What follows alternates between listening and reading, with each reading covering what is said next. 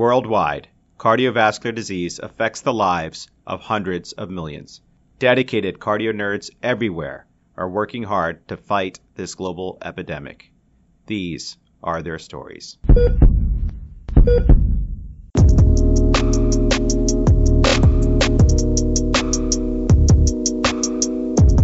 Welcome back, Cardio Nerds. We are just too excited for this episode. We are bringing back one of our guest hosts, Dr. Richa Gupta. You may remember her from episode 16, Heart Transplantation 101 with Dr. Joanne Lindenfeld. We also recently produced a popular 2-part YouTube series on myocarditis with Richa as well. Well, she cannot get enough myocarditis education and rounded up an international consortium of fantastic experts for this great discussion, but I'll let her tell you about what's going to happen. Thanks, Dan. Hi, everyone. My name is Richa Gupta. I'm a cardiology fellow at Vanderbilt University Medical Center going into advanced heart failure. We will be joined today by Dr. Joanne Lindenfeld and Dr. Javed Moslehi from my institution, Vanderbilt. And then we have a very special guest from Milan, Dr. Enrico Amirati, who's taken time out of his busy clinical schedule to be with us today. He's actually been on service at his hospital in Milan taking care of COVID-19 patients, and we're so grateful that he can be with us to share his expertise and experience.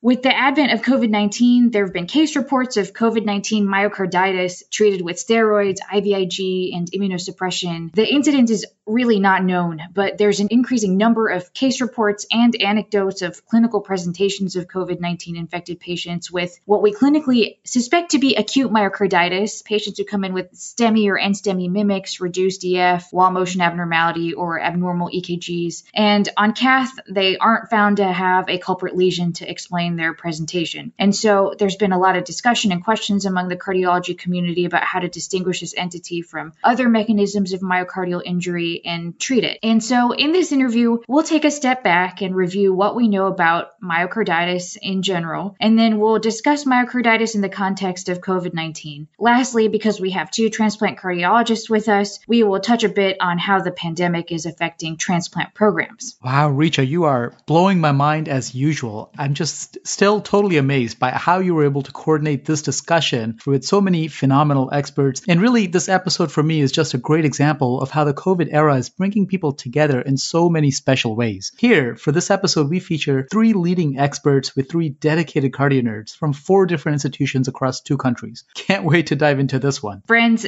just remember, this podcast is not meant to be used for medical advice. The views expressed here do not necessarily reflect the opinions or policies of our employers. The goal is simply to enjoy learning about more cardiology in the COVID era directly from expert cardio nerds. This discussion ended up being such a rich treasure trove of pearls that we decided to split it up into 2 separate parts. In this current episode 29, we cover the basics of myocarditis. In episode 30, we get to myocarditis in the COVID era. Don't forget to tune into episode 31, our case discussion on myocarditis based on a real patient that Dan took care of, which we use to establish the foundations for understanding all things myocarditis.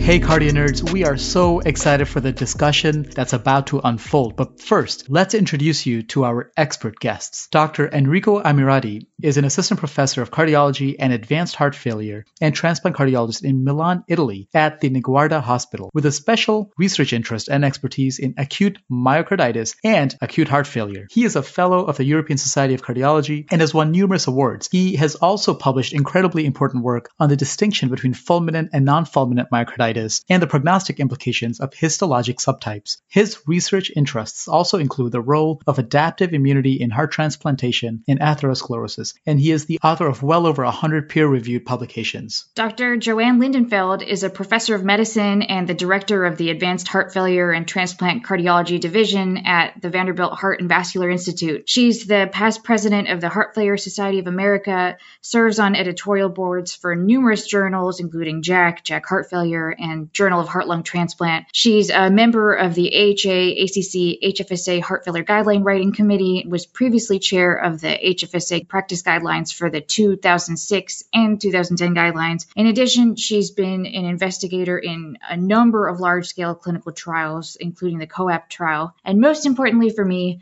she's been an incredible all-around mentor. Finally, we are very excited to also have with us today Dr. Javed Moslehi, who is an associate professor of medicine at Vanderbilt University Medical Center, where he is the director of the cardio-oncology program. He is a clinical cardiologist and basic translational biologist interested in cardiovascular complications associated with novel molecular targeted cancer therapies and the implication of these on our knowledge of basic cardiovascular biology. At Vanderbilt, he runs an independent basic and translational research laboratory and a program with a focus on signal transduction in the myocardium and vasculature, as well as establishing preclinical models of cardiotoxicity involving novel targeted oncologic therapies.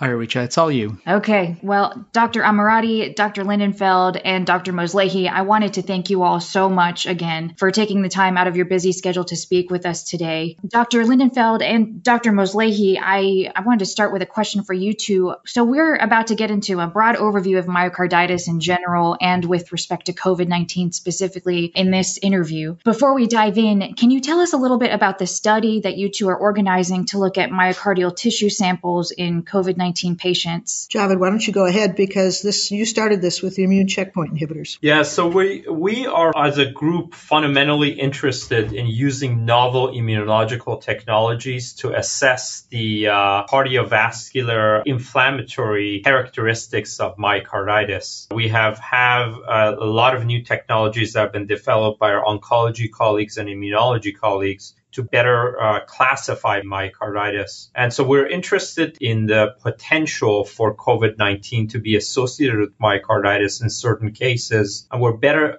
interested in characterizing these. So we have started in collaboration with Dr. Lindenfeld, gathering autopsy and biopsy cases from COVID-19 patients to better understand what the mechanism of myocardial injury is, whether this is true myocarditis in the classic sense of the word, and we'll get into what that is momentarily, or whether this is the mechanism of myocardial injury may be very different. To do this, we'll use a lot of novel technologies, including looking specifically at immunological subpopulations, looking to assess whether the myocyte and or other cells are infected with the virus itself, and using a lot of other technologies. We can get fresh tissue, for example, doing techniques like mass cytometry, CyTOF, to better understand the specific immune populations that may be involved in this process. Again, this is all an if, provided that COVID-19 cardiovascular issues fall into classic myocarditis paradigms. And we'll discuss that momentarily as to what that is. Thank you for going over that, Dr. Moslehi. And I want to reiterate that Dr. Lindenfeld, Dr. Moslehi, Dr. Amirati, this is such a great opportunity for all of us to learn from you. I can't think of a better group of individuals to discuss myocarditis. And before we get started, Dr. Lindenfeld, I have one key question for you. What is myocarditis? Well, myocarditis is an inflammatory disease of the myocardium. And then we can go on as we talk about how to make the diagnosis. Established myocarditis is usually demonstrated by a positive biopsy or autopsy specimen. And then there's a whole range of definitions for suspected myocarditis. It really seems that there are a lot of different ways to classify myocarditis. And Dr. Amirati, you've done a lot of work in this already. I think you know the most about this.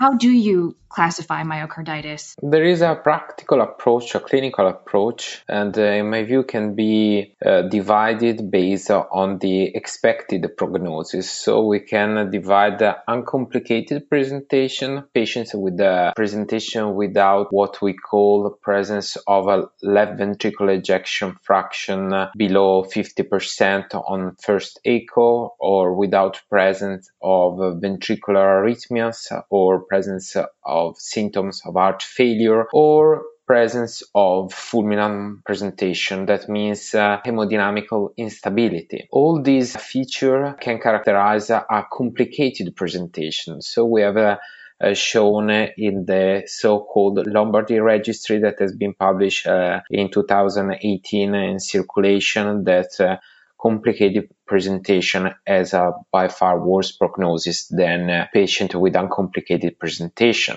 This is true, of course, for acute myocarditis. So that means for an acute episodes in patients that are without previous history of heart failure or known cardiomyopathy. Of course, that means that all these patients had symptoms within 1 month. Then there is another kind of consideration that is related to the time. So when is the onset of the symptoms? So we can divide the patient with inflammatory cardiomyopathies, that is still a form of myocarditis, comparing with the patient with acute myocarditis. Then we have a difference based on the etiology. And so we have the most common form that is induced by viruses, but another common form are the myocarditis that are associated with immune disorders or associated with drugs, in particular, for instance, the new immune checkpoints inhibitors. And then we can have also other forms, for instance, allergic forms. Then finally, we have, if we perform an endomyocardial biopsy or we have a postmortem examination, then we can divide the myocarditis based on the type of inflammatory cells. So we have a giant cell myocarditis that are also the forms with the worst prognosis, eosinophilic myocarditis, lymphocytic myocarditis, that is the most common form that is typically associated with virus infection or with immune checkpoints inhibitors.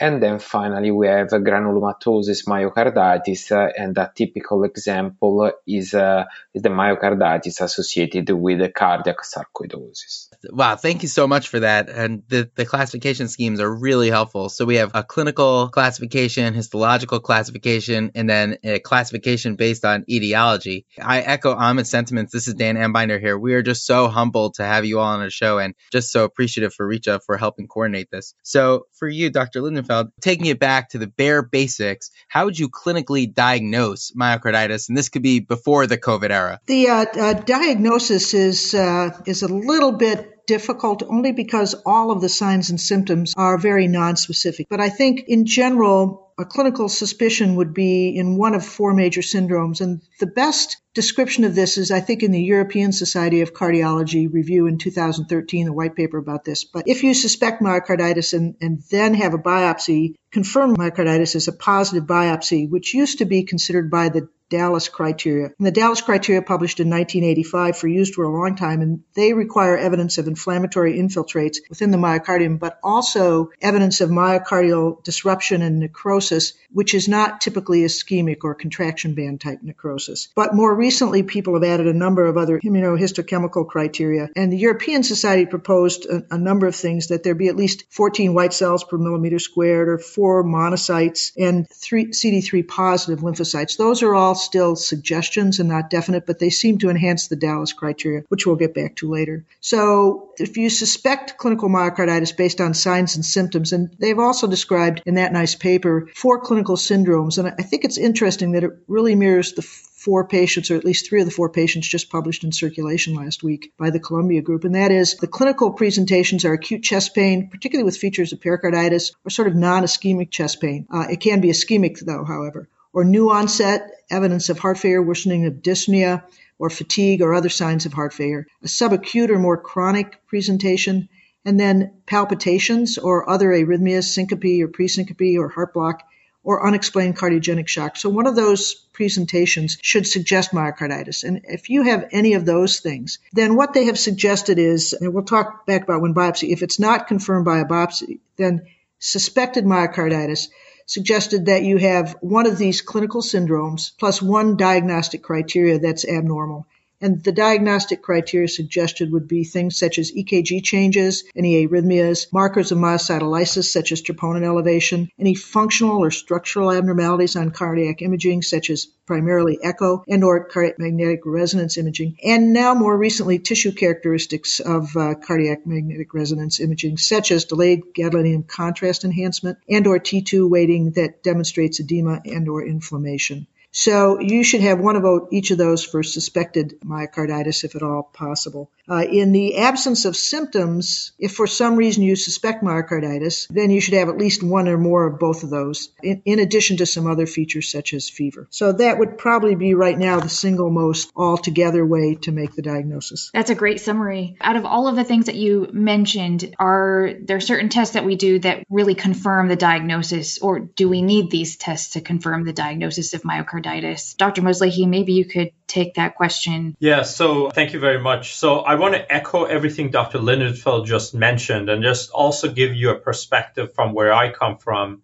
which is in the cardio-oncology world, we have cancer patients who get immunotherapies where there may be the possibility of myocarditis and where confirming the diagnosis would be particularly imperative in these patients because A, you may withhold life-saving therapy in these patients and or give them fairly potent therapies to potentially attenuate the characteristics of myocarditis. So in that scenario, we want to be sure that the patient does have myocarditis as sure as we can. So in collaboration with Dr. Mark Benaka, who's now at the University of Colorado, last year we kind of created at least some proposed definitions of myocarditis that may be especially relevant in the clinical trial population or a large database population. And this is a paper that was published in Circulation last year. So that in all cases, given that the manifestations, clinical manifestations of myocarditis may be fairly nonspecific and associated with other cardiac issues such as acute coronary syndrome, I think we have developed a hierarchical definition accounting for different levels of evidence. For all diagnoses, it's important, I think, to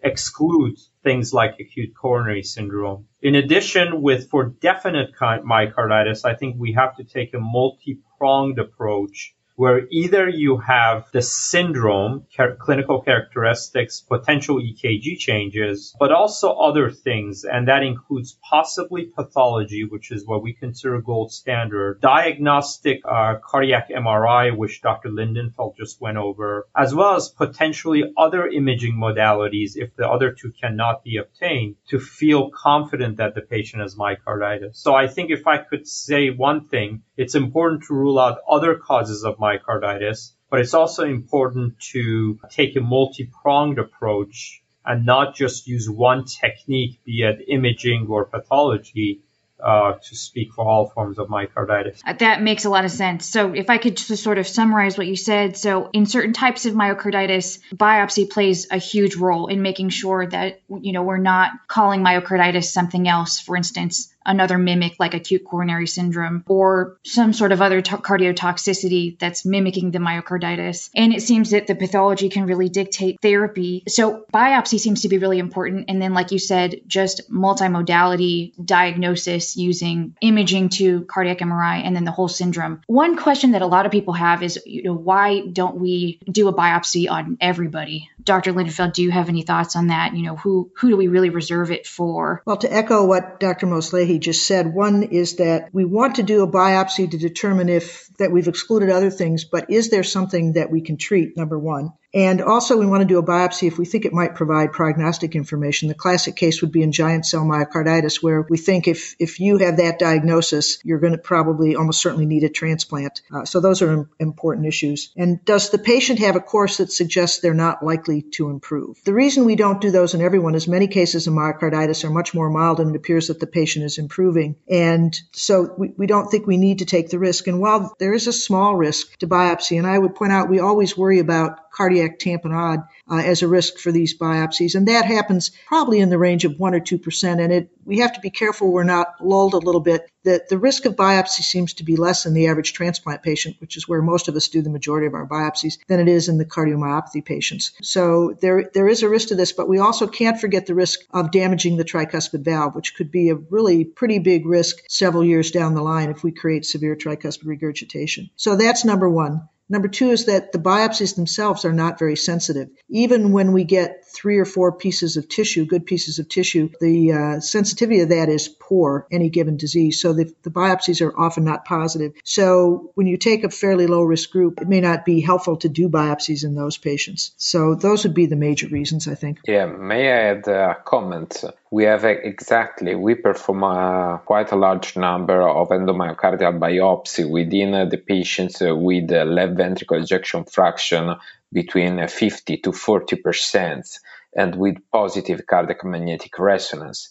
But at the end, in this patient, we have a right ventricular approach to biopsy, but the proportion of positive case is quite low. So there is no real improvement. And also the fact that we can find some macrophages or few lymphocytes, we don't really know if it's specific enough to say that this is a specific subtype of myocarditis, or if it can really guide the therapy. At the end, probably in this group of patients, cardiac magnetic resonance is still more useful because we have a full overview of the involvement of the heart. But when you have heart failure symptoms, ventricular tachycardia, or a very reduced ejection fraction, I believe that endomyocardial biopsy is very important and can be by far more accurate and more sensitive than in patients with mild left ventricular systolic dysfunction. Completely agree. And I think the one other issue is that we know from the myocarditis treatment trial that across a broad spectrum of pathologists, there's a marked variation in reading these biopsies. In all the criteria for the biopsies, there's a pretty big variation. Even in giant cell biopsies, there was a fairly good variation. So that's another issue with endomyocardial biopsy. Fully agree. As for this reason, I prefer the US perspective comparing with the European perspective. That, in my view, it simplifies some issues, saying that adding some immunohistochemistry can increase accuracy, but at the end, in my view, you can increase sensitivity, but you can lose specificity, as we can have cardiomyopathy or even dilated cardiomyopathy with presence of macrophages, and at the end you are not sure that is a inflammatory cardiomyopathy or is a common findings that you can have in case of dilated cardiomyopathy. Exactly right. I see. So from what I'm hearing, it sounds like MRI can kind of give you a global assessment of inflammation, and we can sort of use the Lake-Louise criteria to say whether or not myocarditis is present. Histology can be helpful, but might be lower yield if we happen to not be biopsying the area that actually has disease in it. And then sometimes it sounds like we just don't know what to do with the biopsy result, depending on sort of what the cell milieu is. Dr. Amirati, could you speak a little bit about the different forms of myocarditis? And I wanted to sort of switch gears to talking about fulminant myocarditis. So what are the major causes of fulminant myocarditis and the features that distinguish them? Recently, we revised in an international registry, including more than 200 patients, the outcome of fulminant myocarditis. So the first point was that comparing to what was known before, the need for heart transplant or the rate of death at 60 days after admission, the rate of a heart transplant and death is around 30%. So the outcome is quite dismal. And what we have seen is that there is a significant difference, as expected, between patients presenting with a fulminant myocarditis caused by a giant cell myocarditis comparing with lymphocytes, lymphocytic or eosinophilic myocarditis. And this is a very useful point.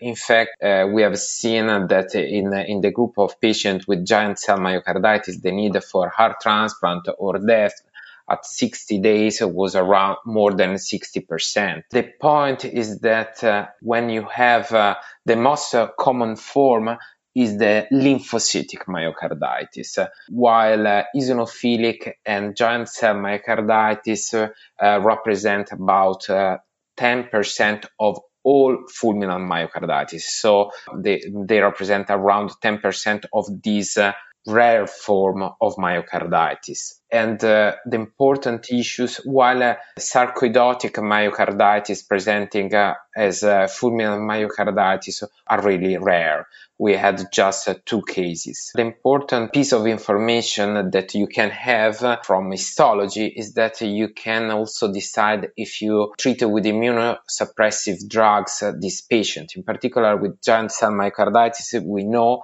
that we have to use several drugs, in particular anti-thymocytes or anti-T cells drugs. And for eosinophilic myocarditis, we generally use steroids, high dosage of methylprednisolone. In our experience, we use also in lymphocytic myocarditis high dosage of methylprednisolone, even if there is no clear evidence of efficacy. But this point can be related to the fact that we are used to treat this patient when they have reject in heart transplant. So the model that we follow is that of acute severe reject in a transplanted patient. And when we think about MTT trial, most of patients were enrolled after 2 weeks since the onset of symptoms, and that could be also a reason why there was no demonstrated benefit from immunosuppression. So my view on this issue is that we need new clinical trials to demonstrate also in fulminant myocarditis caused by lymphocytic infiltration that steroids can be useful. I don't know what is the point of view of other speakers on this point. Yeah, I think we agree we need better information than we have now, especially in some of these cases of fulminant high-dose immunosuppression leads to infection complications while we're supporting the patient. So we definitely could use better data than we have right now. No doubt about it. Yeah, and it seems like practice really varies from place to place in terms of immunosuppression for lymphocytic myocarditis. Dr. Muslihi, are you still on the line with us? Yes, still. I can have another few minutes. Unfortunately, then I have to go to the AHA meeting. So I can put a couple of quick blurbs if you want. Sure. From a cardio-oncology perspective. I think I come from this not as a myocarditis expert, which Dr. Lindenfeld and Amirati are, but rather as a basic myocyte biologist as well as a cardio-oncologist. So with new immunotherapies, we have recognized the new syndromes of myocardial injury that's probably due to inflammation. These include myocarditis in the classic sense of the word that we see with immune checkpoint inhibitors, where you have infiltration of the myocyte with immune cells as well as myocardial death, as well as other syndromes where we can have myocardial injury because of classic immunotherapy. So these include, for example, CAR T cells, which can cause various forms of cardiac injury. It's unclear whether this latter syndrome is a classic myocarditis or not. So I think for now, we really have to go back to the basics and think about what can we learn more from the tissue. And I actually am somebody who advocates for all fulminant myocarditis cases to be able to get tissue, because what we can do with tissue now in 2020 is much, much better, even if it's just paraffin-embedded tissue, in terms of characterizing and delineating the mechanisms of inflammation and inflammatory cardiac disease. There are so many new techniques now that allow us to do this, where we understand a syndrome that we truthfully don't understand that well as a group better. So I would advocate for that. And I also, as a last parting word, I just want to kind of bring up this potential similarities with cancer immunotherapies, which can cause cardiovascular issues. And these include cell-based therapies, or in the old days, antibodies-based therapies like IL-2, which can cause both cardiac and vascular disease. And it's possible that the same syndrome is recapitulated with COVID-19. For example, we know from excellent study, this very nice studies by our Chinese colleagues, that we know that there's elevation of cytokines, and attenuating the cytokine levels with drugs like tocilizumab, which is an IL-6 receptor inhibitor, can be helpful in terms of attenuating the patient's symptoms. Yes, go ahead and go to your meeting. Thank you so much for contributing. Dr. Moslehi was saying is we really understand what's going on at the molecular and histologic level better in myocarditis, and we understand the mechanism better, that'll inform our therapies and give us new therapeutic targets that we can use to treat these patients is sort of what I'm getting.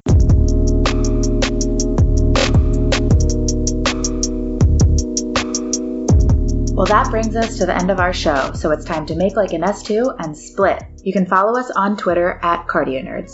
And please share what made your heart flutter this week. Send us a clip to cardionerds@gmail.com. If you enjoyed the show, be a nerd and spread the word. And now, a flutter moment. Fellow CardioNerds and healthcare heroes throughout the globe are working hard to fight this global COVID-19 epidemic. The following uplifting song by Dr. Matthew Feynman and Beth Feynman from the Cleveland Clinic definitely made our hearts flutter. Thank you all for the work you're doing.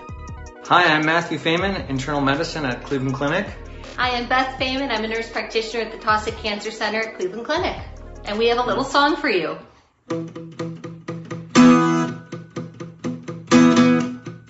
I don't mind you coming here and saving all those lives. You're all superheroes, working the front lines, yeah. You're all superheroes, Here, heroes. putting lives on the line. Stay safe, Stay healthy. Thank you, you're just what we need. You're all doing an amazing job out there. Stay safe and God bless. Bye. Bye.